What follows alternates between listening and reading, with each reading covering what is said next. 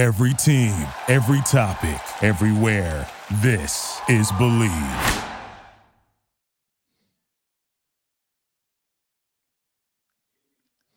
Say what needs to be said. It's your host, your big dog, Asante, Mr. Pick Six Samuel.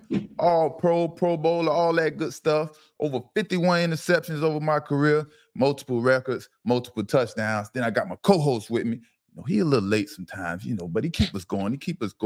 Ex-NFL vet, Cincinnati Bengal, Jacksonville Jaguars, Mr. Elton Patterson, also known as EP. What's up, baby? What up, man? I'm here. Hey, better late than never, but never late is better. They want to hear a little energy in your voice, man. This wild card weekend. Turn up. You can't be acting like this the regular season, brother.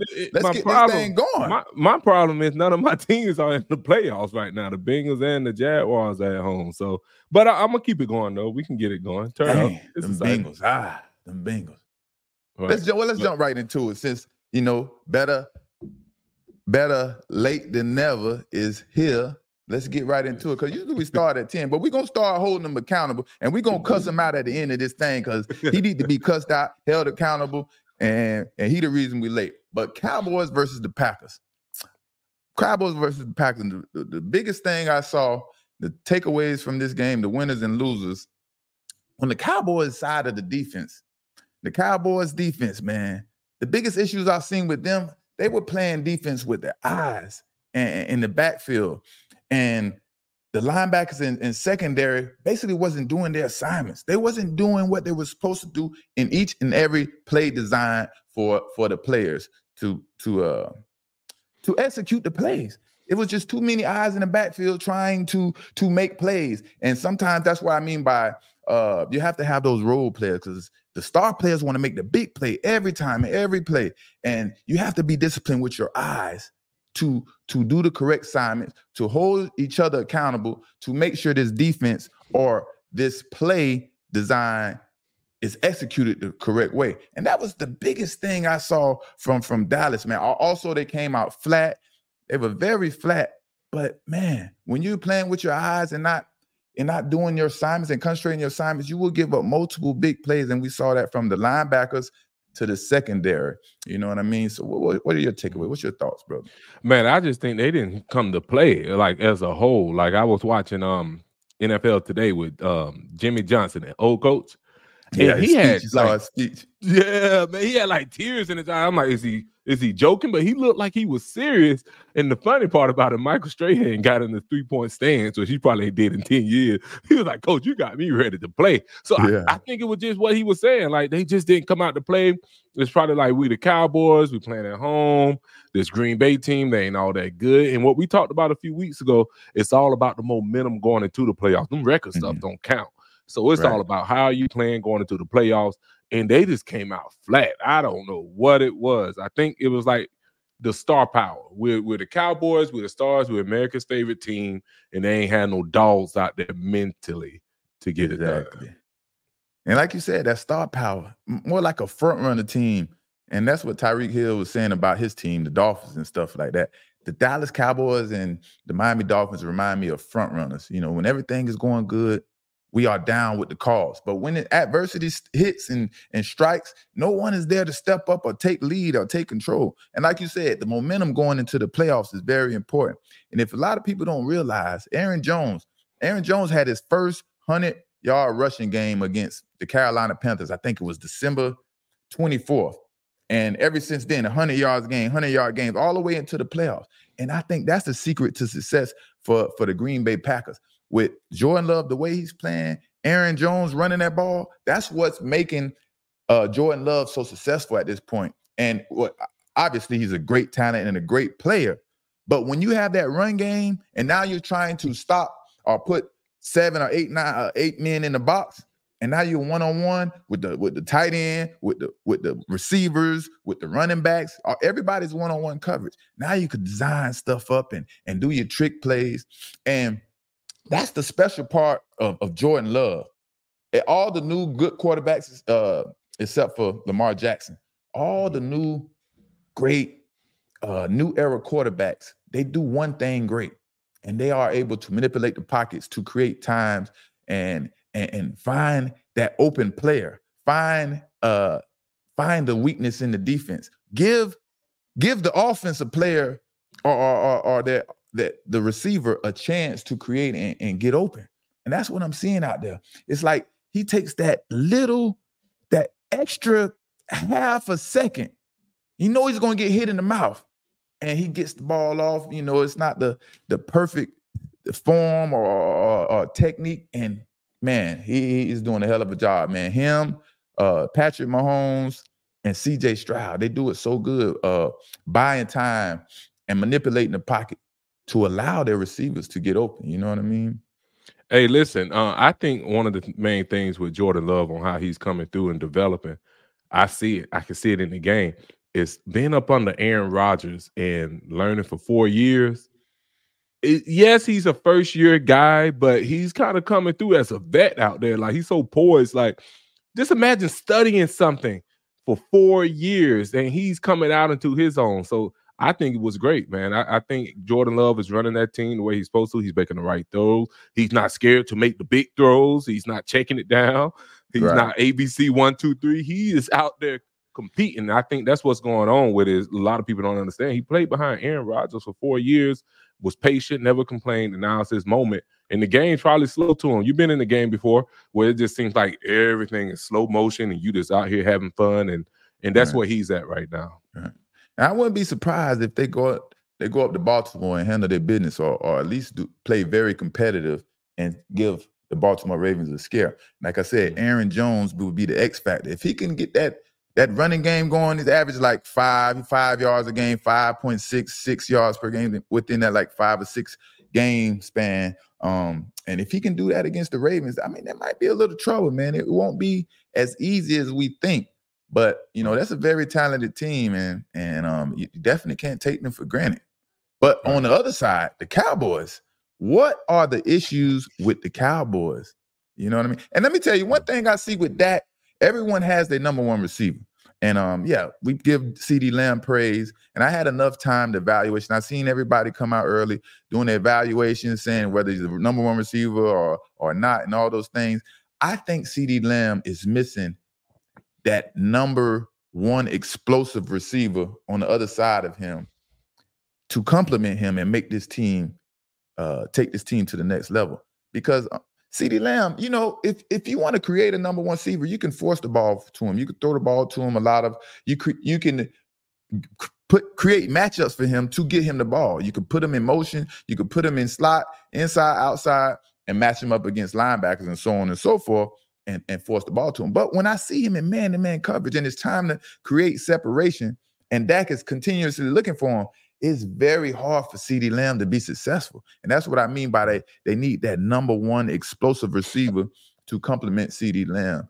Because CeeDee Lamb, you know, he's good and all, but I don't see him as that creator that can that can depend on you one-on-one. I'm going to throw it up. I know you're going to be open. I know you're going to beat that guy. And I think that's a part of the problem right there with the Cowboys, along with a host of other things. You know what I mean? Right. I think it's a host of other things. I think, first of all, starting with the coach.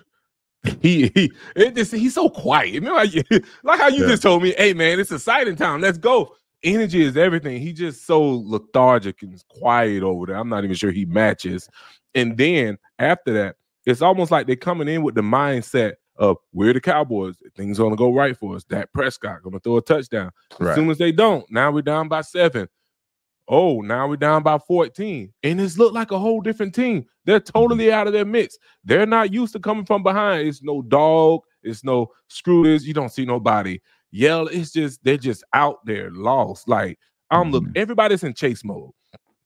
You know what I'm saying? Everybody's just the cornerback's in chase mode. Is it Stephon Gilmore out there? Yeah. He's in chase mode. That's my boy. If you don't understand what EP's saying, he's saying all the defensive players in chase mode. In order to make a play, you can't be chasing. You can't just chase. You have to anticipate and put yourself in the right position to make a play. And if you're chasing, that's all you're doing. You're chasing to make a tackle, and that's what it looked like to you, right, brother? Right. It's nobody ahead of the play. It's nobody see this play coming and knocking somebody out or intercepting the ball or even the D-line. They're like hoping to get there. Nobody's like ahead of the game. And it just seems like, honestly, bro, it just seems like they thought it was just going to come easy. And It's almost like boxing. Like you come out, oh, this is going to be an easy fight. And somebody just come and rush you and punch you in the mouth. You like, whoa. Whoa. You kind of like, and that's how they thought it was going to be handed to them, man. This is the playoffs, man. I think I missed the playoffs maybe one season out of my 11 years. You know what I mean? And to play in the playoffs, that first game is it's a different season. It's a different atmosphere. It's a different intensity. And they were totally flat. This was not the playoff game for them. This was the game before the bye week for the playoff game. This was that game where everybody supposed to be resting and chilling. That's how they came out. They did not play like Jerry Jones is going to fire everybody the next day. They wasn't worried. Right. I don't know. Jerry Jones, he made it loud and clear that everybody is only safe until this last game. And we will see how this last game, and nobody played like that. If y'all didn't catch that fire that he was throwing at y'all, man, listen. Man. Jones was more intense on his post-game interview than the whole team was. Yeah. His eyes was red. Like, I had never seen this before. Like, we just want – he basically what Jerry Jones was saying is like, we got the players. I put up the money. And ain't nobody showed up. I've never seen this before. Nobody showed up. You know what I mean? And it's just crazy. At the worst time of the season. This is the biggest moment of the Dallas Cowboys' future. The franchise. Like, we expect to win a Super Bowl. Jerry Jones understands he don't have too much longer in his life. You know what I mean? Right. Me and you, we halfway there. So Jerry Jones is what?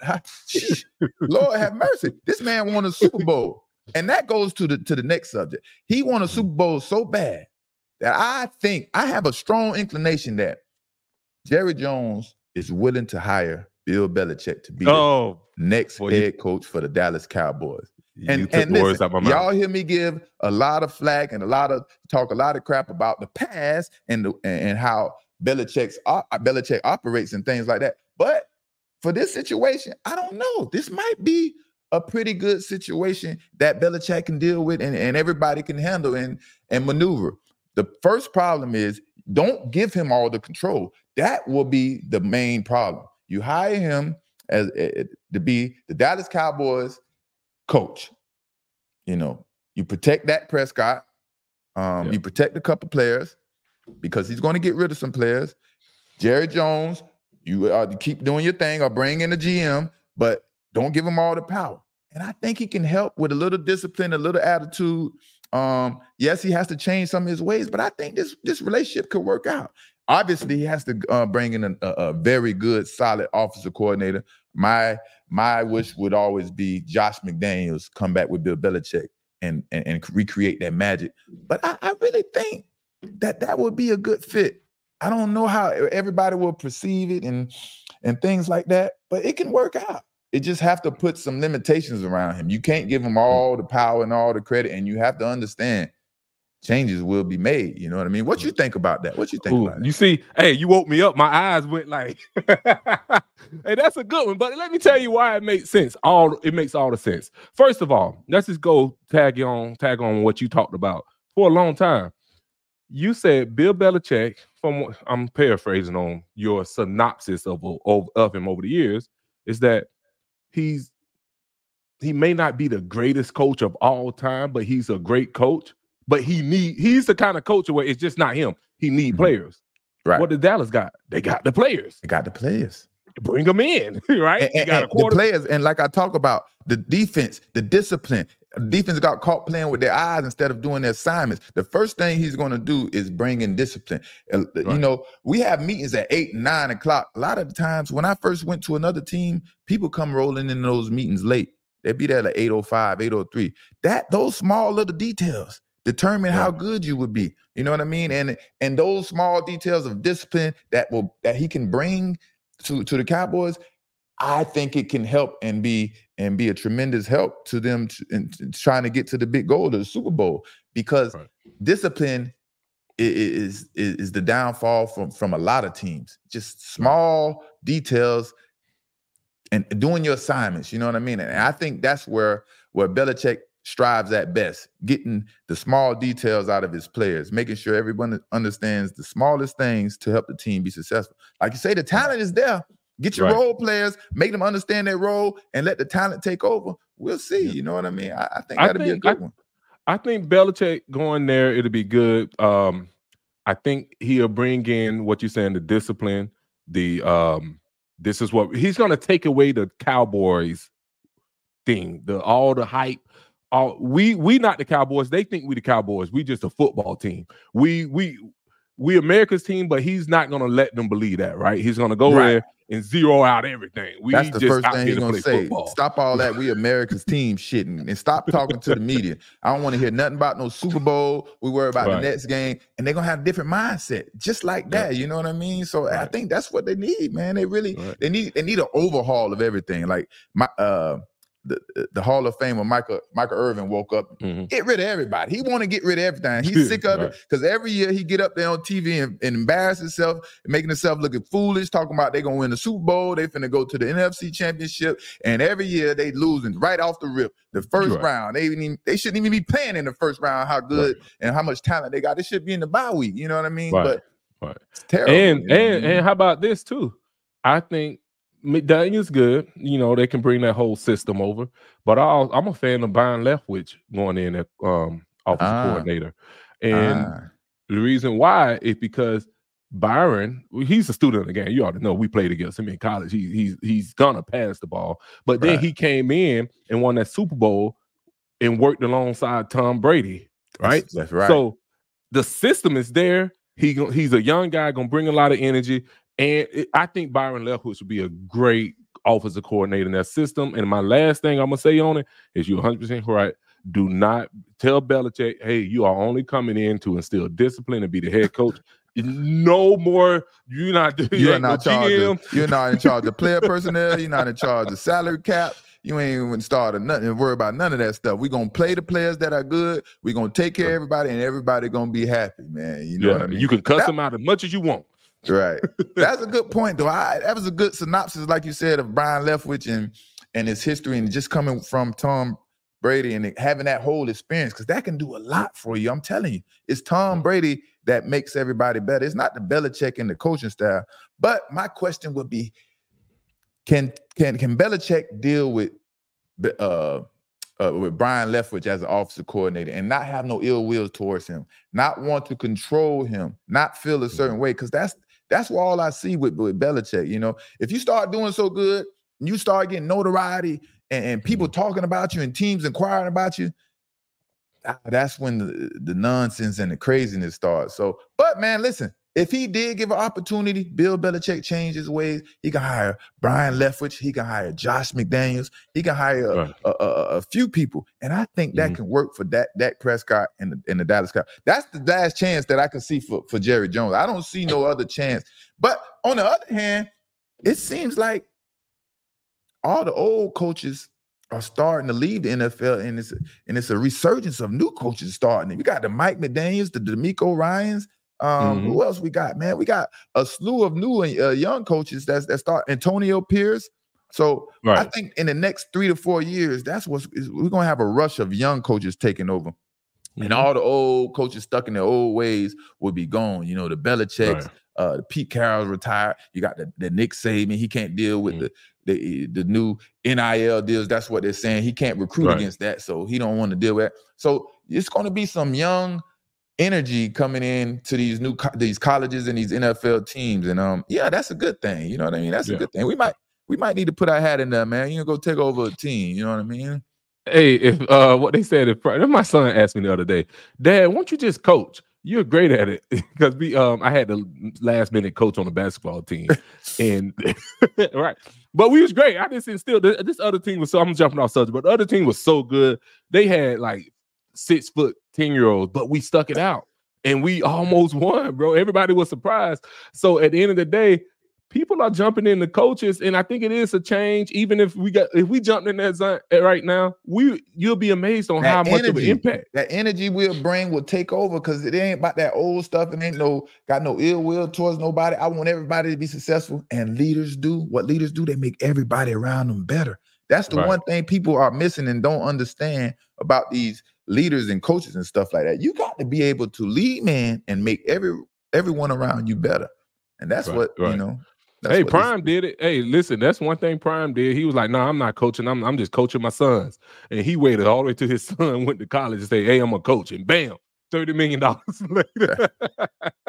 And if he could go to the NFL, if the Falcons would hire him right now, he would take that job and he would select his sons, Shedeur Sanders with the first pick, and then Silo Sanders with the second pick. Goddamn it!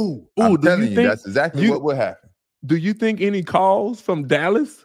Like, you think that happened at all? They was talking about that, but like I said, man, they need that discipline. They don't need that wow factor. They need someone that can get it out of them, get it out of them. You know what I mean? Because you have a bunch of superstars.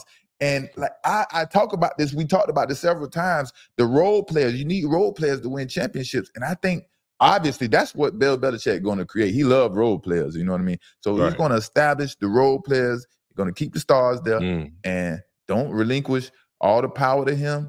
And man, I think that's a recipe for success. You know what I mean? Jerry Jones, better go for it. He's on that.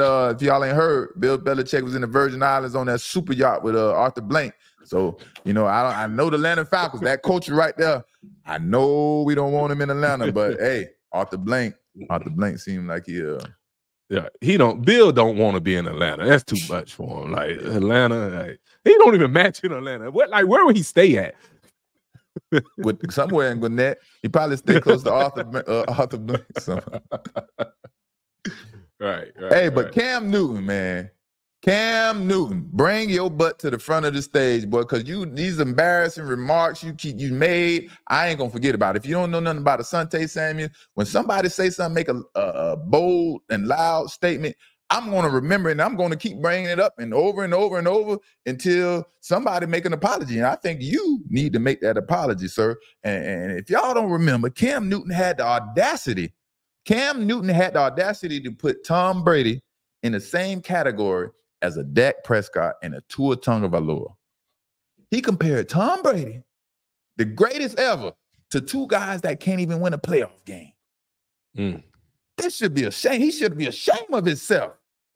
You know what? Cam Newton, he should be on punishment from podcasting for a whole month for that ridiculous take he tried to throw out there. You know what I mean? And people getting on these podcasts and think they can say whatever they want. We need to do something. Need to be standards. That you need to be on punishment for a month for that ridiculous. Don't you ever put the greatest ever in the same categories with Dak Prescott, Tua Tagovailoa, talking about game management because you played quarterback. You want to justify the words and twist it around to make it sound all beautiful and neat. No, boy, that was wrong. That was outrageous. That was insane. That was terrible. You need to apologize, or the podcast guys are coming down and putting you on punishment for a month, because Tom Brady should never be in the same category with Tua Tagovailoa and a Dak Prescott. Now, you had a lot to say about this now, brother, so go ahead. Defend your hometown homie, because y'all looking real bad right now. Mr. 1, 2, 3, he can't create past 1, 2, 3. His limitations is only that. Dak Prescott, he don't even seem like he's concerned. He don't seem like he got a dog in him. Don't seem like he gonna bite you or nothing. He just seem like you could push him down, do anything to him, and they don't care. Tua Tagovailoa asking for the jersey after the game, after they lost. You know, it just look all bad. I didn't grow up in this era. This is just crazy, man. What a dog's at? Hey, man, well, let me tell you, man, you know how it is. Week 8, 9, when a lot are not on the line and it's fun and the sun out, you got the front runners, and the front runners, Tua and Dak, everybody was on their side, right? But when you look back at it, Tom Brady was a dog. Like, it wasn't even close. I'm so mad that he was able to make that statement, and he knew he was making a statement to go viral. And I just hate that he was able to put Tom Brady in the name. People could say anything because everybody got a mic and a mouth, and it's just ridiculous. Well, go ahead. Sorry to cut you off. Hey, nah, you good. But you know, it reminds me of when you say call him to the table. We ain't forgot what you said. You can't just sweep it up under the rug. It's the dude, Colin Cowherd. Yeah. So his bit is going around too of how terrible Houston Texans and how terrible the quarterback over there is going to be, right? And they going in on him like he went in on how it's just a disaster. And it's like, wow. Right. What Houston's doing right now is like, it is amazing. And it's making them look so bad. That's what y'all got to do. Hey, I'm waiting to see him. I'm waiting to see somebody say it. That's why I wanted to start this podcast, say what needs to be said. Y'all bring all that stuff to our attention because we're going to hold people accountable. I don't care if you said it a year ago, myself, my co-host, whoever said it, we all going to be held accountable. You can't just be going out here making these crazy statements, irregular statements, and just saying anything and thinking people supposed to forget about it. No, we're going to bring it back up. You're going to answer to this, and you're going to be held accountable because we don't even allow you just to come out here and say anything. Yeah, I want to see how does Cam Newton explain that a Tom Brady deserves to be mentioned in the same category as these two quarterbacks that can't even win a playoff game. They're getting blown out, looking ridiculous, man. Right. Oh, man, that stuff drives me crazy. Yeah, you're right. You're right. Cam got to come up. Coward got to come. I'm waiting to see Colin Show come on and say, you know what, I got it wrong with CJ Stroud. I apologize. Like, I'm waiting for that because you can't just say stuff that sounds good. You got to say stuff that really, especially when you played the game. I get Colin. He ain't played, but Cam played the game. Cam. Nobody's ever knocking. Is Cam a diva? Anything. Y'all let me know in the comments, in the chat. Is Cam a diva? Cam Newton just sound like a diva, you know what I mean? Hey, why you say chat? Why you say chat? Our chat is going in right now. I like. Get in them chats, man. Y'all get in them chats, man. Y'all let us know what's going on, man, because it's ridiculous, man. I feel like he's a diva, and divas need that attention. You know what I mean? Come change it to the chat. But moving right along. Lions versus the Rams. Wow, that was a pretty good game, man. Yeah. I don't think people realize the trade between Matthew Stafford and Jared Goff, man, this will probably go down as one of the biggest trades in the history for these organizations. And you know what I mean? LA Rams, they traded for Matthew Stafford from the Lions, and in return, they acquired Jared Goff from the LA Rams. If y'all don't remember, I think it was back in 2019, 2020 or something like that. And before that, before the trade, the franchise, the Lions, before they made that trade, they had only won one playoff game since the Super Bowl era. And that was in 1991. You know what I mean? That's how bad this organization has been since this trade. Now, Matthew Stafford, he's at the Lions, and Jared Goff. I mean, Matthew Stafford is at the Rams, and now Jared Goff is at the Lions.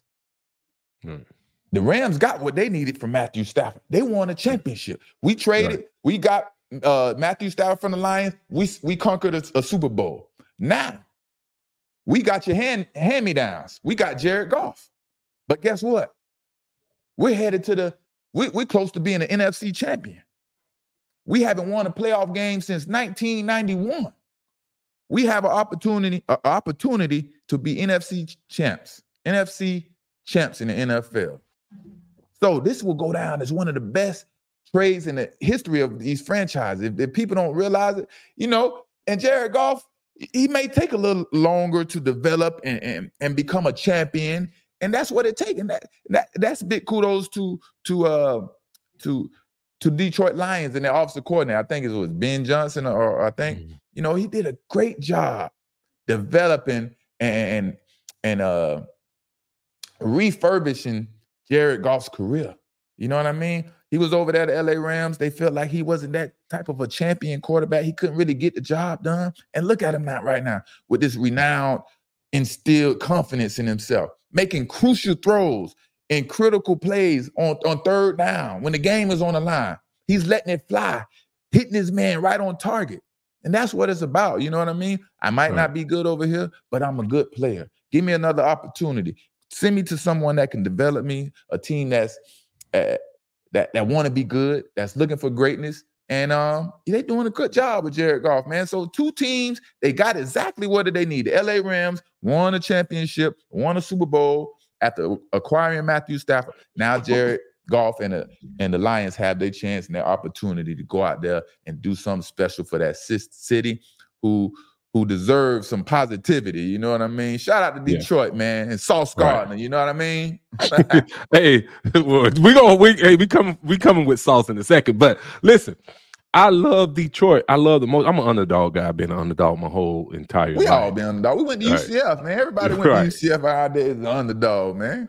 Right. But you had a scholarship to Georgia, but you just chose UCF. So I wouldn't have went to UCF if I had that scholarship. But they could have dropped that scholarship while I took that thing. I probably never played in my life, but I would have had a scholarship to Georgia, boy.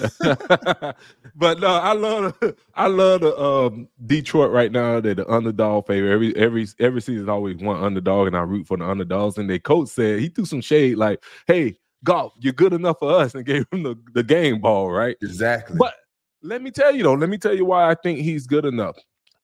I think they got the better part of the deal, or not even say good deal, because you can't take away what Stafford did and came and got a Super Bowl. But think about it. Stafford left Detroit historically losing system, program, or whatever, and goes to a loaded team. That D-line, that defense that defense he went and won on was absolutely loaded. Like that D-line that's when Aaron Donald was a beat. He's still good, but he was unstoppable at that point, right?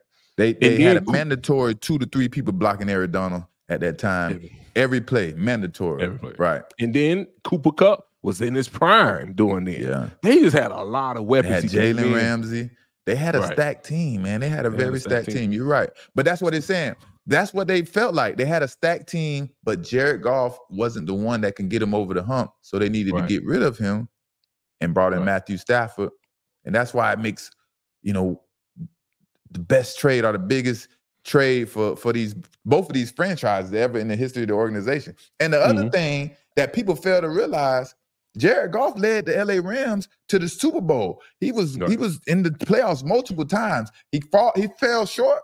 So with that being said, Detroit Lions is getting a well-groomed quarterback with a lot of experience. He's ready for these moments. He's been in these moments. He knows what it feels like to not come up on the winning end of the stick in these moments. So he's prepared. He has that fire in him to show the world, to show himself that he can do this, that he can be a Super Bowl winning quarterback when a quarterback just come replace me and win the Super Bowl that I wasn't able to do. So you got to understand, when people have that fire in them, you got to watch out, man, because they could play. He could play. And Ben Johnson, like I said, he's doing a hell of a job with him over there.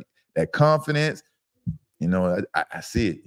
He's doing a great job. And your boy, man, we got to talk about the running back. I'll let you talk about him. Graham, I just love that kid, man. Forget his name.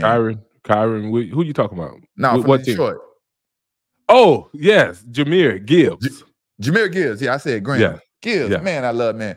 Gibbs is going to be an awesome, hell of a player. That little shiftiness, explosiveness he got, that's the difference. A lot of people had that shiftiness, the Barry Sanders, the LaShawn McCoy, but he has that shiftiness and explosiveness with it. Right. I can imagine, man, that kid was a track runner, a track star, or something like that. But you better watch out for him, man. Right. He reminds me of like a Marshall Faulk. Remember Marshall Faulk back in the day, 1-2 and go get through slippery. He reminds me of that. But he's a dog with it though. Like he's tough. Like he ain't shying away from no hits. He's getting up. He's just a solid running back, man. And like I don't know if a lot of people know his story, but he was a dog. Georgia, he was at Georgia Tech. And Georgia was primarily a running team, like wing tee, all this stuff, grinding. Last year, he got out of there and went over to Alabama and had a solid year, real good year. Yeah. Now he's not the biggest guy in the world, man. Just tough and solid, man. You know what I mean? Got that slim, strong frame. You know, that slim, strong, explosive frame. You know what I mean? Yeah. So I like him. I just like watching him play. He pops out on the screen. You always look for players who pop out. You can just see like, oh, that kid pops out on the screen, Yeah. And for the Rams, man, oh man, I thought they was gonna do pretty good, but they just started off too flat. Same way like the Cowboys. They let Detroit just come right down on the first drive, which is scripted usually most of the time, and just smash it right down their throat. And we can't do that. You can't do that in the playoffs in this season. You know what I mean? The regular season, you get away with it. But in the playoff season, You can't do that. You know, you got to step up. You got to be physical. Got to set those edges, and they wouldn't do that. But in the second half, they tried to come back and make adjustments, but it was a little too late. You know, you left the ball in Jared Goff's hands, and he executed. Third down. Defense trying to make a play. Jared Goff executed, and it led to, them taking the knee and winning the game. But man, that Puka Nacua, man. Oh yeah. And Matthew Stafford, man. I love that kid, man. He reminds me. I don't know if y'all remember Austin Miles used to play for the Dallas Cowboys. They had those big, solid, kind of like a Deebo Samuels. So all these guys in the same category, just hard to tackle. They get so many yards from not beating you on the route and being explosive. They're beating you from yak. You know what I mean? Yep. And it looks so good because they just sliding and bouncing off you, man. And it's not because of they're doing anything special. It's just how they're built and their balance. You know what I mean? So, shout out to Matthew and Puka Nacua, man. They couldn't advance, but y'all gotta, Puka. Matthew, I don't know how much longer he's playing, but Puka future is looking great, boy. You know what I mean? Hey, as a DB, when you got a guy like that, like I remember Miles Austin, he'll get a sneaky 215 in a game, right? He was real sneaky with it, but like you said, it was because of yak. So as a DB, when he catch the ball, are you thinking like, I got to get this joker down, or I'm coming? It's like when you already know in your mind, you come with all your force, all your might, all your weight. You're trying to hold him and pull him down because you understand this is like a running back at wide receiver. And if I go up there and like it's a regular receiver and think this is a regular tackle, like most of the skinny receivers in the NFL, you're going to have a bad grade when you're graded by your coaches. So you coming with all your might, man, and you're trying to wrap those legs out. But for some reason, you just bounce off. I even seen the defensive lineman, big number 97 from the Detroit Lions, bouncing off him as a defensive end, just straight bounced off him. It's like, some players just have that special tool in their toolbox that they can get away with. You know what I mean? And he happened to be one of them. Him, Miles Austin, and Deebo Samuels, you know what I mean? Yeah, I got it. It's almost like a decision every time, and you mentally fatigued because you're not even used to tackling as a DB, especially, and all of a sudden you got to get 8 tackles. He got 8 receptions, you got 8 tackles. You looking for help. Like, what a help at to help me get this boy down. Like, hey, I'm a DB. I'm usually the smaller guy. You know what I mean? Help me out a little bit. You know what I mean? But now let's move on to the Dolphins. The Dolphins versus the Chiefs. Mr. 1, 2, 3 does never let me down. Mr. 1, 2, 3, he's going to hold up. He's going to stick to his name. You know what I mean? Tua Tagovailoa, Mr. 1, 2, 3. His limitations and how he ran that offense, we all seen it. You know what I mean? He is very limited in what he can do. And I don't, it bothers me because I'm kind of torn on both sides. Is it because that's how he prepared and he's taught 1, 2, 3 to let it go? Can this be fixed? Or is that's as far as his skills can take him in the NFL? You know what I mean? Because for me, I feel like these little things can be fixed and help Tua be successful. First of all, they got to get more protection. They had a lot of injuries on the offensive line. But as far as him being Mr. 1, 2, 3 and not being able to compensate for anything else other than that, if the guy's not open or the perfect play is that design is not open, I think if they work on that in practice and continue to make him go to his second and third reads and put pressure on his face, I don't know, man. Mike McDaniels is the guy that I believe that can get that fixed. But for now, it just seems horrible, man. It just seems like it is what it is. He's not going to get no better than this. And that's all he depending on. And then it's like it's crazy because you keep looking for not Tua, but you keep looking for Tyreek Hill. Like he's 6'5". We know he's the fastest guy in the league, but he's not 6'5". He's not going to be able to jump up and be the bigger body on some of these passes. And Tua depends on that, even at the craziest situations. You know what I mean? Tyreek is a fast, explosive guy to get him the ball in open field. You have to look for a bigger receiver like number 11. I know what I mean. He started trying to do that longer towards the end of the season, but you had to develop that chemistry early in the season. He was all caught up with with Tyreek Hill, man, and it caught up with him, and it showed tremendously in in these crucial games, these playoff games. And it ended not so good. It ended as you being Mr. 1, 2, 3, can't take it to 4, 5, 6. If you take it to 4, 5, 6, it's gonna be a turnover every time. Man, that sucked, man. That sucked, man. Man, you know what I mean? Let me tell you, with Tua, first of all, let's not ignore the fact I didn't think. I don't know how many people besides Baba, he probably thought they was gonna go up there and win. I don't know how many people thought Miami was go there and win, and it didn't really have nothing to do with talent. What it had to do with it was going up there in that cold weather, and you in Miami, you in Florida. Those are all the whole roster became Florida boys, and you went up in that weather. So he was a betting guy. You was gonna straight up say, I'm just gonna bet my money that they're not gonna overcome negative 20-degree weather. That's it. Let's start there. Now, to overcome that, your quarterback needs to be a leader and a guy. You can't go up there and there.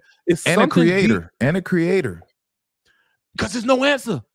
It's no answer on how to make a play. You can't practice it. There's nothing, no answer how to make a play in negative 20-degree weather. It's all mental.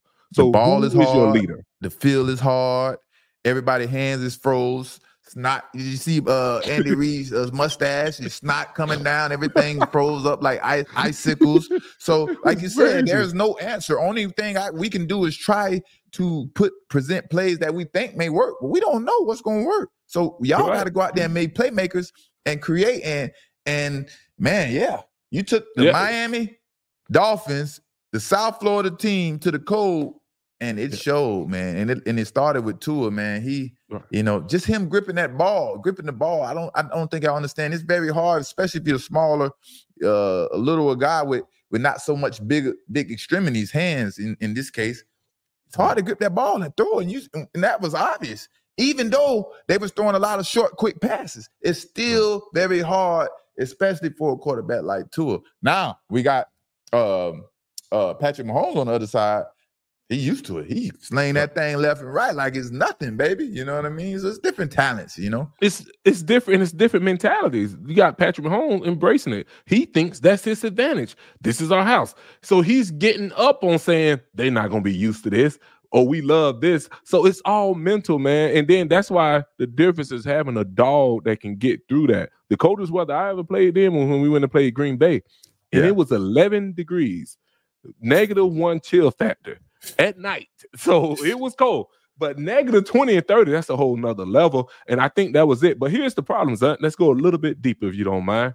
Mm-hmm. That's why in the season towards the end, you cannot afford to start losing games. Tua. That's why you got to win the AL. You got to win your division. You got to win out. You can't say, oh, well, we're still in the playoffs. No, because now you have to travel. Now you got to messed up though. You got to travel. You needed that home game. You had everything set up for you to be right there in Miami playing that home. Have home field advantage. Like you said, that's a mouthful. Like I said, I've been to the playoffs 10 years out of my 11-year career. And most of the time when we won the championships and the Super Bowls and the AFC championships, we had home field advantage. Everybody had to come to New England to play in the cold, where it's freezing, it's snow on the ground everywhere. The owners, Mr. Kraft and Bill Belichick, not even fixing the field the proper way.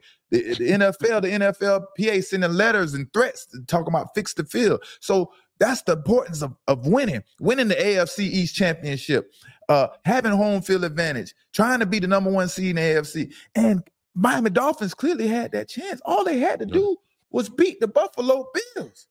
Yeah. And that's when it all started. Beat the Buffalo Bills, home field advantage. You play your first game at home, your AFC champs, you know what I mean? AFC East champs, and you can't seize the moment. This is front-running teams. All these teams, the Cowboys and the Dolphins, are front-running teams. They want to play good in the regular season, want to get all the glory, get all this MVP hype, all the beautiful numbers. But when you put some dogs in front of them and it's time to line up and dog eating the dog world, who's going to win? What are you going to do? What dog is going to step up? And I don't think the Dolphins have that dog mentality because it's led from your quarterback. Birds of a feather flock together. If Tom Brady's not a dog, if he's soft, he's not that leader. We don't follow that lead. I mean, we follow that league. That's a part of our environment, and that's who we become. You know what I mean? So that's what it is over there. You know what I mean? Everybody want to want to bash the media and the commentators when we talking about the quarterbacks and the team, because we know what we talking about. We know y'all quarterbacks and y'all team ain't finna do nothing. You know what I mean? Y'all can be sensitive all you want. It is what it is. Until y'all fix the problems, that's the only way you're gonna win. I want the Dolphins to win. I want to be down here partying. Right. But y'all ain't gonna win with Tua. And I'm just telling you that unless you could figure out how to get him past that Mr. 1, 2, 3 and learn how to figure out and find more reads and be patient in the pocket. But that's my little rant for Dolphins, man. And Well, here's the thing with Tua too, is you look back at Tua, look at him as his history, right? He was in Alabama, right? He took over Jalen Hurts with some dogs. But he had dogs already on the team. Straight dogs. All you got to do is throw the ball up. That's it in Alabama. That was all you had to do. He was fine with ABC 1, 2, 3. That's exactly what Saban wanted him to do. That's all you needed to do. You had Henry Ruggs. You had Jalen Waddle. Who else? These two of the fastest guys. Your boy in Philly. He had your boy in Philly, the skinny one in Philly. Devontae Smith. He had all of them. Player. Come on, man. You know what? That's a good point.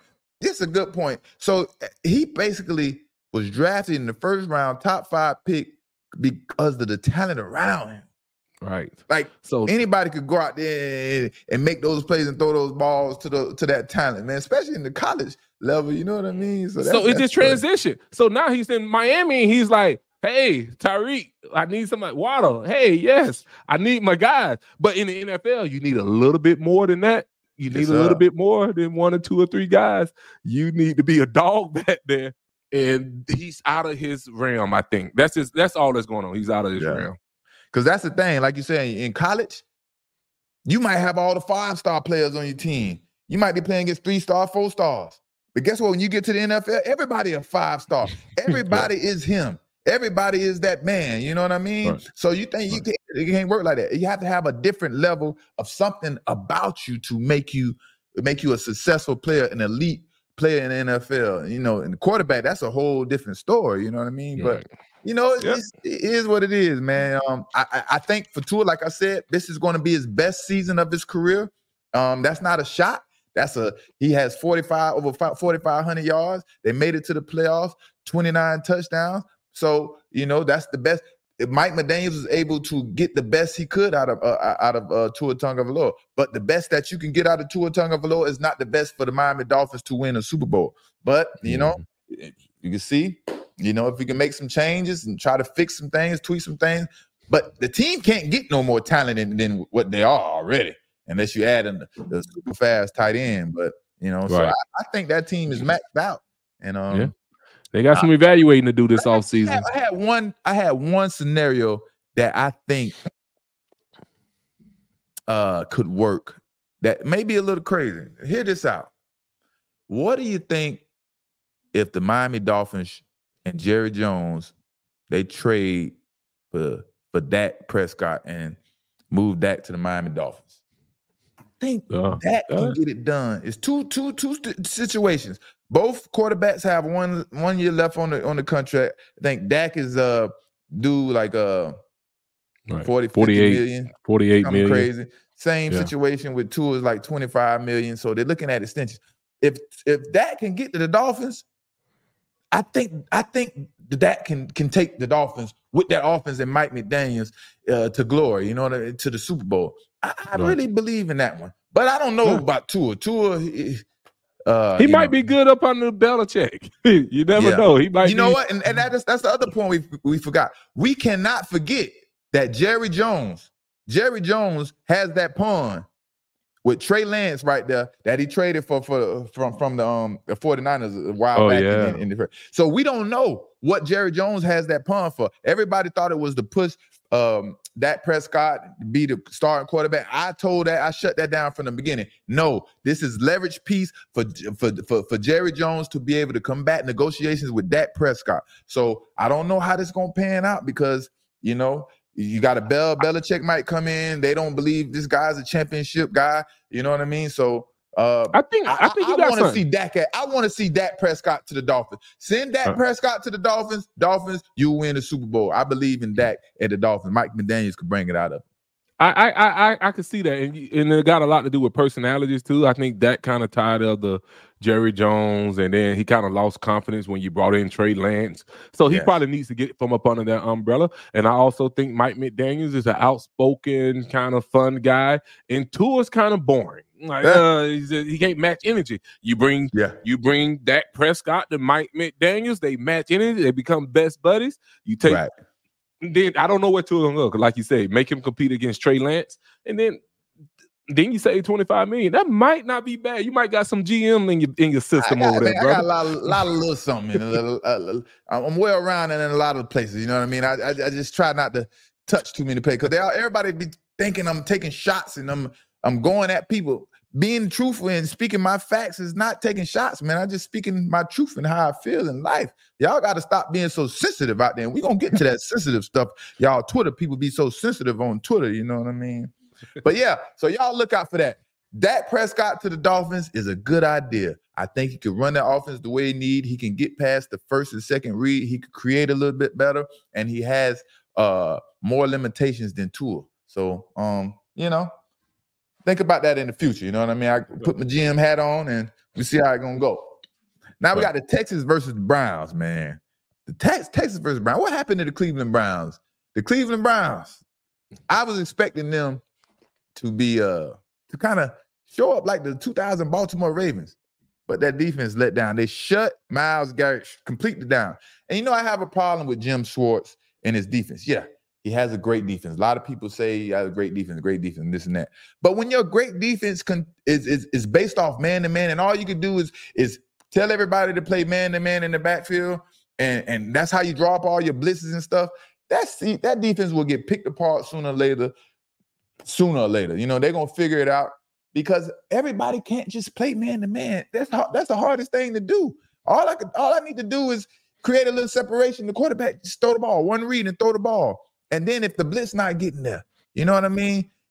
You have 5-6 players on each play that have to cover man-to-man. And you want to think that each player is going to cover that play perfect. So I understand why the Browns fell short, because just depending on that in itself is too much. You got to be able to mix it up. You got to be able to confuse the quarterback. You got to be able to confuse the offensive coordinator on the opposing team. You got to be able to draw stuff up, not just by the blitz. Yeah, I can, figure out how to pick up the blitz, and I just know it's man-to-man back there every time. Just let it go. You know what I mean? And I think that's the problem with the Browns on the defense side. Now on the opposite side, Joe Flacco, he looked like an old man this night. You know what I mean? He looked like his mechanics were off. He looks like very slow. He looked very slow. Looked like he didn't have any urgency. I know that's how he always looked. His mechanics are a little elongated and he's slow, but it just seemed he didn't have any urgency or any care for the game or he was just out of touch. Maybe he didn't get enough rest, but the oldness and, remember I talked about Joe Flacco in the beginning, why he's having success, because he didn't have to go through training camp, all those rigorous practices that's mentally just beating on you. He had a breath of fresh air, and he came in halfway through the season, rejuvenated, refreshed, and he was able to put that spark in. But you go too long, you know what I mean, and then starting to wear down on you. That's what it looked like with Joe Flacco. Just no urgency. The mechanics are off, and just lackadaisical out there, man. That's what I saw from the Browns. But man-to-man, you can't depend on that on the defensive side of the ball. Man-to-man, blitz, thinking everybody going to cover everybody perfect every time. It's not going to work. Right. Well, listen, I told you. The determining factor last time we talked about the Cleveland Browns, because they blew out the Texans, was C.J. Stroud. He did not play that game. I already knew it. He did not play that game. God, dog. Right. That was a determining factor. But when you look down at it, like you say, Myles Garrett, he great pass rusher, but he didn't have an explosive game. And Lerman Tunsil got hurt, like second quarter on a field goal. The offensive tackle got hurt. He still didn't have that explosive game. But overall, it was just, I want to say one-sided. Like, they just can't keep up. It was different players for Houston coming out there playing too. Brevin Jordan, the tight end, went for like 80 yards, and they had 2 pick sixes on Flacco. Right. And Flacco, I think it was in you know how it is, when you throw somebody in the mid-season, first year guys, it's all what they call it, that kind of instant success because they haven't gotten your tendencies yet. That beginner's luck. We haven't studied you yet. We haven't gotten your tendencies. We don't know that you like to throw to the left 62% of, even though you didn't pay attention to none of this stuff in your meetings in the DB room. I got it. But the tendencies of 60% versus 20% to the right, making them blitz him on his left hand, his strong, all that stuff, they had it. They got it analyzed. The analytics went in, and that's what made him look old out there because he couldn't adjust. That's why you have to be in shape, is to adjust on the go. He couldn't adjust. He was still How old is he, man? He got to be about 45. Is it 45? I don't think he's that old. He got the longest release of them all. It just takes forever. And all of that, if you slow that down, the 3-step drop with the slow release, no urgency, he just looked totally slow and out of it. But like you said, C.J. Stroud was not there that first game. And let me tell you, C.J. Stroud, you give C.J. Stroud a little bit of time. He don't need much. He was, like you said, one of those guys I was talking about, C.J. Stroud, Jordan Love, Patrick Mahomes. You give him a little bit of time, he's going to buy a little bit more time and find that open guy every time. His release is so quick and beautiful, along with the accuracy. C.J. Stroud is someone to be reckoned with coming up in the future. But listen, I get mixed up. I think I said Detroit was playing the Ravens. Texans play the Ravens, and that's going to be. I think I said Green Bay or something, probably. But the Texans play the Ravens. Now that's going to be a crucial game. If C.J. Stroud can show up and be successful against this Ravens defense, man, this man, it's really him. I want to say another thing about C.J. Stroud. Being that he won his first game, I know we say the MVP should go to Lamar Jackson and all that stuff. Yeah, he is well-deserving, and he is the top candidate for that. But I wouldn't be mad, and I wouldn't be wrong. I wouldn't feel the type of way if they did some type of co-MVP, gave half to Lamar Jackson and half to C.J. Stroud. Because C.J. Stroud, I think he deserved some type of MVP recognition. No, you don't deserve it over Lamar Jackson, but it's right there. So if they made him co-MVPs, I wouldn't be too mad because he's winning the playoff game. And then if he goes and upset the Baltimore Ravens with Lamar Jackson, that'd be a good reason to give him the MVP. Right. But go ahead, brother. I'm gonna have to call you out when you're wrong, bro. Okay, talk to me. This is wrong right here. You called that man Joe Flacco 45. He is 38 years old, dog. He is not 45. Wow. You gave him almost. Well, bro, all I could see in my mind is the slow wind up, and then I see him on the sideline like this, falling asleep like that, with the gray hairs. When you don't want to go to the barbershop and get a full haircut, you just be like, cut me down real quick with the gray hairs with a cut down. He had a one. When you been doing the one on the beard, you know what I mean? He doing the one. And did you see him? He was like this, literally falling asleep on the sideline. He tired, man. He used to go to sleep at that time. But I get it. That's stuff you gave my boy 45. But back to CJ though. The reason why CJ is so dynamic, man, because I think he has all the basic tools. He's gonna check it down when he needs to. He's gonna throw the slant routes, but he also has the dog to throw it deep at any moment. He's just not scared. So he only got 5 picks this year, but got the most passes over 30 yards. What that tell you?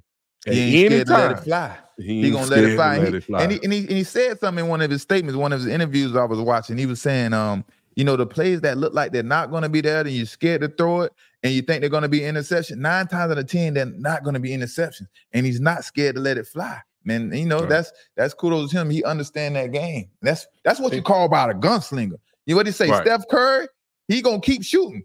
He's always that's how he live. That's his motto at quarterback. I'm gonna keep shooting. I'm gonna keep letting it fly, regardless of what happened, because I'm confident in myself. That's how you have to be in life as an athlete, living life, trying to win life. You have to be confident and believe in yourself.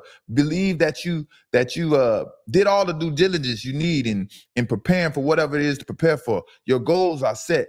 They're nice. They're clear. You know what you want. You prepare tremendously. You're ready. You know what I mean? That's how you gotta attack life, man. You know what I mean? So I like that CJ Stroud kid. I'm a big fan, baby. Yeah, I like him. He's cool, calm, collective. He's gonna make the plays, even on the plays he missed.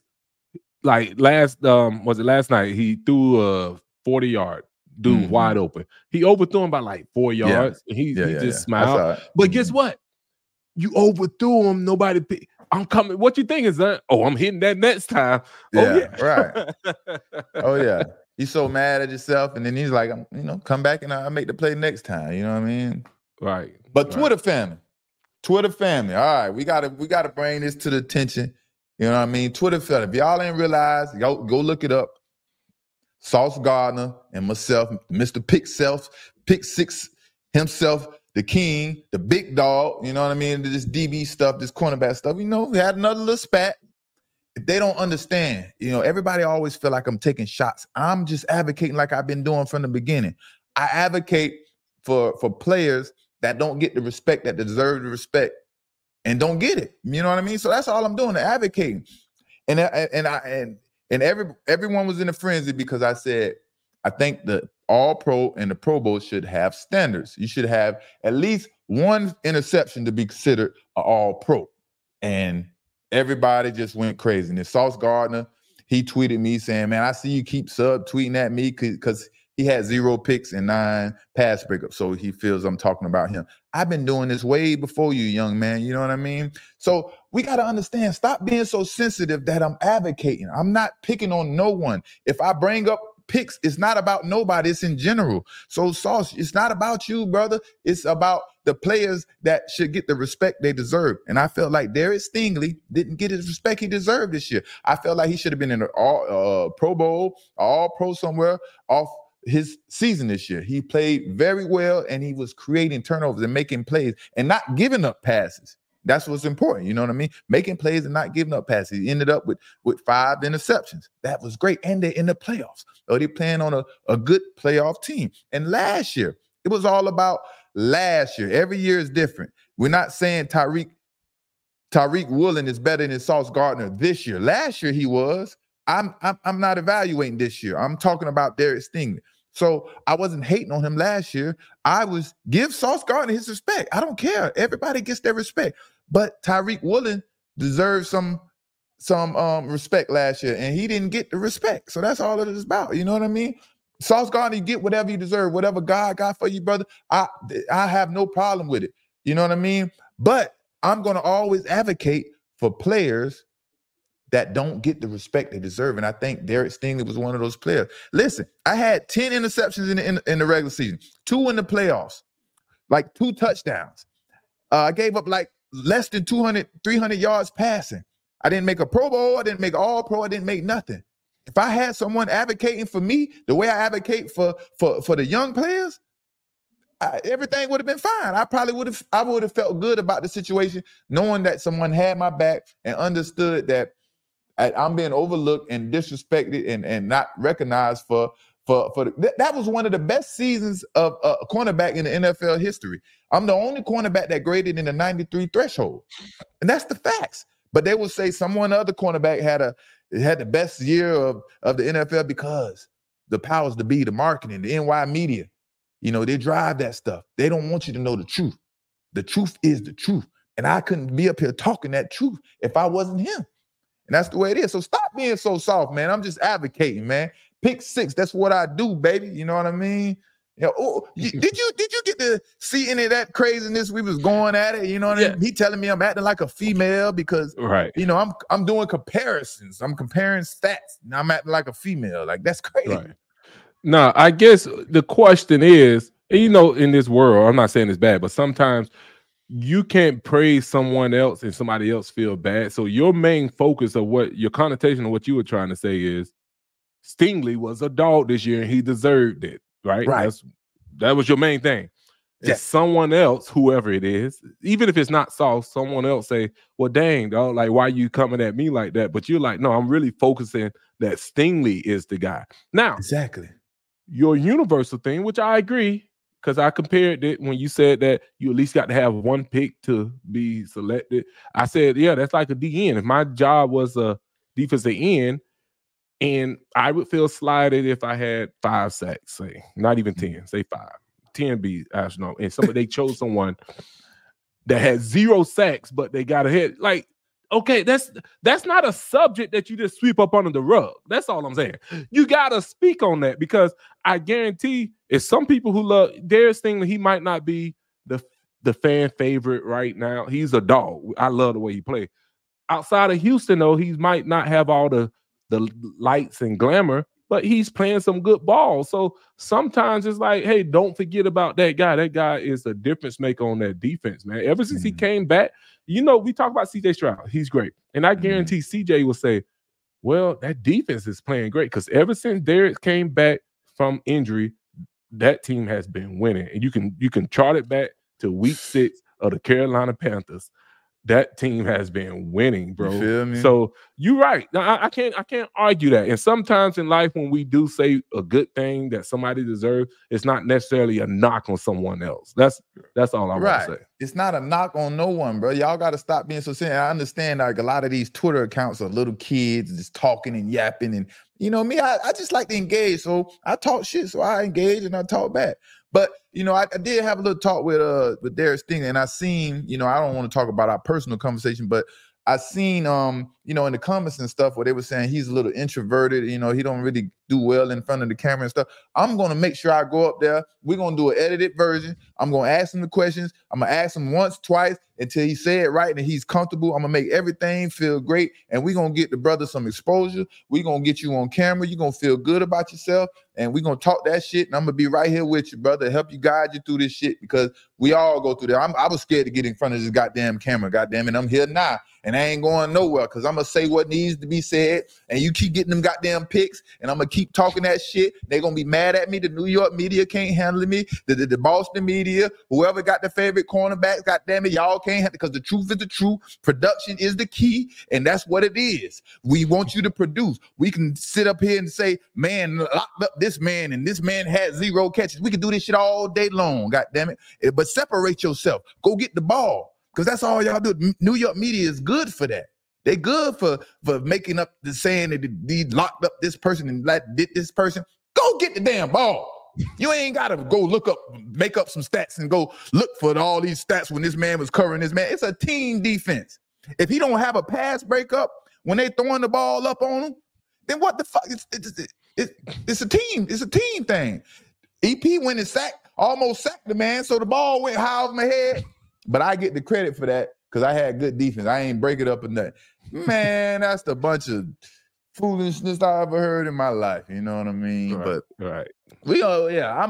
I'm good with that, man. I hope the Twitter family, the Twitter guards, y'all understand, and the New York media, y'all understand. I'm here protecting greatness. You had lockdown corners in the past. Lockdown corners ain't just showed up. Whoever you said was lockdown, Champ Bailey, Deion Sanders, Charles Woodson, whoever you said, they got the ball. Now all of a sudden, getting the ball is not so important. Boy, y'all is crazy out there. Getting the ball is the number one thing all the time. It's a turnover. It take a full game to lock a man up, but it take one play to get a turnover. You know what I mean? Yeah. I know you're a defensive end, you know what I mean? And you're not used to talking that shit like this, but you know what I mean? I talk that shit. Y'all, everybody that played with me, y'all know, tap in and let the world know that Asante will talk and he won't stop. This ain't nothing new. I'm just getting on camera now. You know what I mean? Well, tell me before you chill. I just need to know what one thing as a DB stand for when they say, "Oh, they didn't throw the ball to his side." What does that mean? So when they say, sounds like a damn excuse, another excuse. They don't throw their ball his way that much, and blah blah blah. Listen, however many times they throw it away, he throwed it enough for him to make some plays. Stop with the excuse. Everything is an excuse. Y'all can't just say black and white. This was that. This and that was this. Y'all have to come up with all these excuses. Mine is right there. Deion's is right there. Champ Bailey is right there. Charles Woodson is right there. Y'all don't have to make up nothing past right there in front of you. The stats. Y'all got to go up there and try to make up everything for your favorite new client. Yeah, I understand. People not getting as many interceptions as we did in the past and stuff like that. But we ain't finna make people great because they can't get an interception. No. The standards were set. The standards been set. I'm just here trying to protect it for everybody. When the world and the new media and this new social media stuff trying to, saturate the damn greatness is killing me. You know what I mean? It's just crazy, man. So yeah, man. That's Mr. Say What Needs to Be Said. Hey, Wednesday. Y'all make sure y'all tune in. I'm going on the Asante Samuel Patriot Marathon. I'm telling it all, the goods, the bad, the ugly, everything. Make sure y'all tune in Wednesday. Listen, I'm just telling my story. Everybody has their story in their side of life. I'm not taking no shots. I'm talking about Tom Brady. I'm talking about Belichick. Everybody. I'm just telling you my interactions and what went down. I'm telling you the good, the bad, and the ugly. I'm letting it all out. Because everybody is a part of it. And Tom Brady was one of the main people, you know what I mean? I always say good things, but, it's always something to combat that, you know what I mean? So I'm going to say this to Wednesday, So That'd you got be anything to say, brother? Nah, man. Hey, we got some more games tonight, right? Got some more games tonight. That game had got canceled on Saturday, so they playing tonight. So we got to come back tomorrow and cover that because it's playoff time. We got to jump back on and be quick. We got to hop back on and talk about it. It probably won't take us long. We love y'all, man. Make y'all love us. Keep supporting us. Shout out to DPat44. One of our number one supporters, always showing us love. You know what I mean? Shout out to DPat. Salute, brother. You know what I mean? And he always in the comments in the Twitter. He going at it with me. Head first. He know real. He love that real shit. I love it too, brother. Shout out, salute, brother. I see you. I see you every time too. Don't think I miss it. I don't miss nothing. You know what I mean? Right. But yeah. Oh, and my late partner here. We gonna hold him accountable. He gonna be prepared. He gonna be on time. Or we cussing him out. We said, hey, next time he show up late, send him snake eyes in the comments. Send a bunch of snakes at him. Be like, snake. Hey, so before we go, tell me your picks. You got the Steelers and the Bills tonight, and then you got the Eagles and Buccaneers. What you got? Man, all this drama going down with the Eagles. I want to pick the Eagles so bad. I just don't feel like there is any magic left. A.J. Brown not playing. But Baker Mayfield, he's so hot and cold. You never know what you're going to get with Baker Mayfield. He had one hot game and then 5 terribly cold games.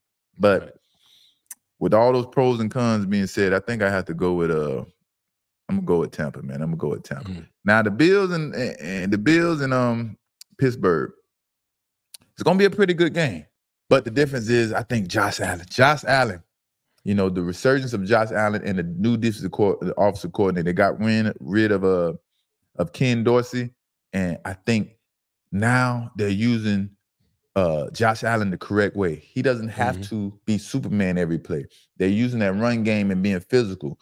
And when he does need to be Superman every once in a while, he's very effective. And it's effective at the right time. He doesn't need over 300 yards. Stephon Diggs doesn't need to be a 100-yard receiver. And it's a winning formula, and that's that physical trait that they're showing now with new offensive coordinator. That's all they need, man. And sometimes I think offensive coordinating teams get too fancy and too cute trying to establish this passing game and pretty football. Football is a physical game. It's meant to be physical, and physicality wins. You can do all that finesse stuff and look up statistics and say passing this, passing that wins games. Well, I'm gonna go opposite with you. Now, all the picks? No. Just on this Eagles and Buccaneers. I think the Eagles still got it. I think they had to go through starting off high, flying high, right? But they kind of slowed down, which you do not want to slow down going into the playoffs. Right. I don't even know why are they playing in Tampa? Like, what did they do to have to be on the road in the playoffs? I think because Tampa is the NFC. What are they? NFC East, NFC North, South. Either way, they're the champion. Either way, Philly had to drop the ball somewhere to be on the road, right? They determined their future, so now they're in the fight back phase. I think they'll actually come through. They're 3-point favorites, so I'm gonna go with Philly on this one. I believe in Philly. I need Philly to win. I want Philly to win, man. It just let me down, man, at this point, man. Too much drama. It's like, come on, man. They're letting the outside noise get to them. Philly is one of the toughest markets they have, and these fans and stuff. You got to be able to block that stuff up. Then, you got to be built forward, tough up there, Philly, man. They'll bring it at you. And now with the Bills and Steelers, I just got to go Bills all day. I think their running game is going to control it. And then outside of that, I look at other teams instead of just the Bills, because I can talk about them.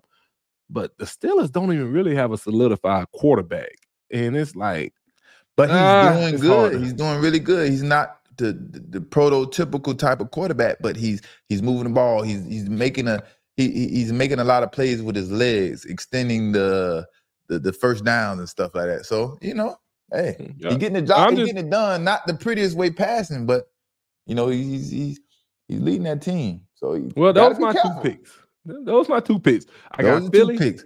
We're gonna see how well we did tomorrow. You know what I mean? Right. We need to get us a thing with prize picks where we can give our picks with that little app, and people can do.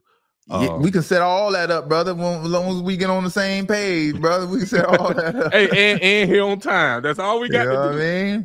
We got new stuff coming for y'all. Like we said, we getting better and better, man. So this gonna be the #1 show by next season. I'm telling you. So hey, man, appreciate y'all, all the comments, all the love y'all showing. You know what I mean? Keep supporting. Salute, man. See y'all next time. Peace.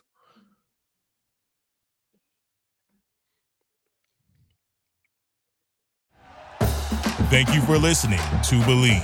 You can show support to your host by subscribing to the show and giving us a 5-star rating on your preferred platform. Check us out at Believe.com and search for BLEAV on YouTube.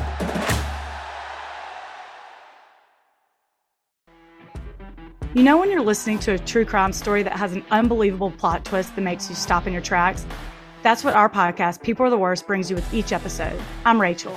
And I'm Rebecca. We're identical twins who love true crime cases that make you say, didn't see that coming, and we hate the people responsible for them. Listen to People Are the Worst now on Apple, Spotify, or wherever you get your podcasts.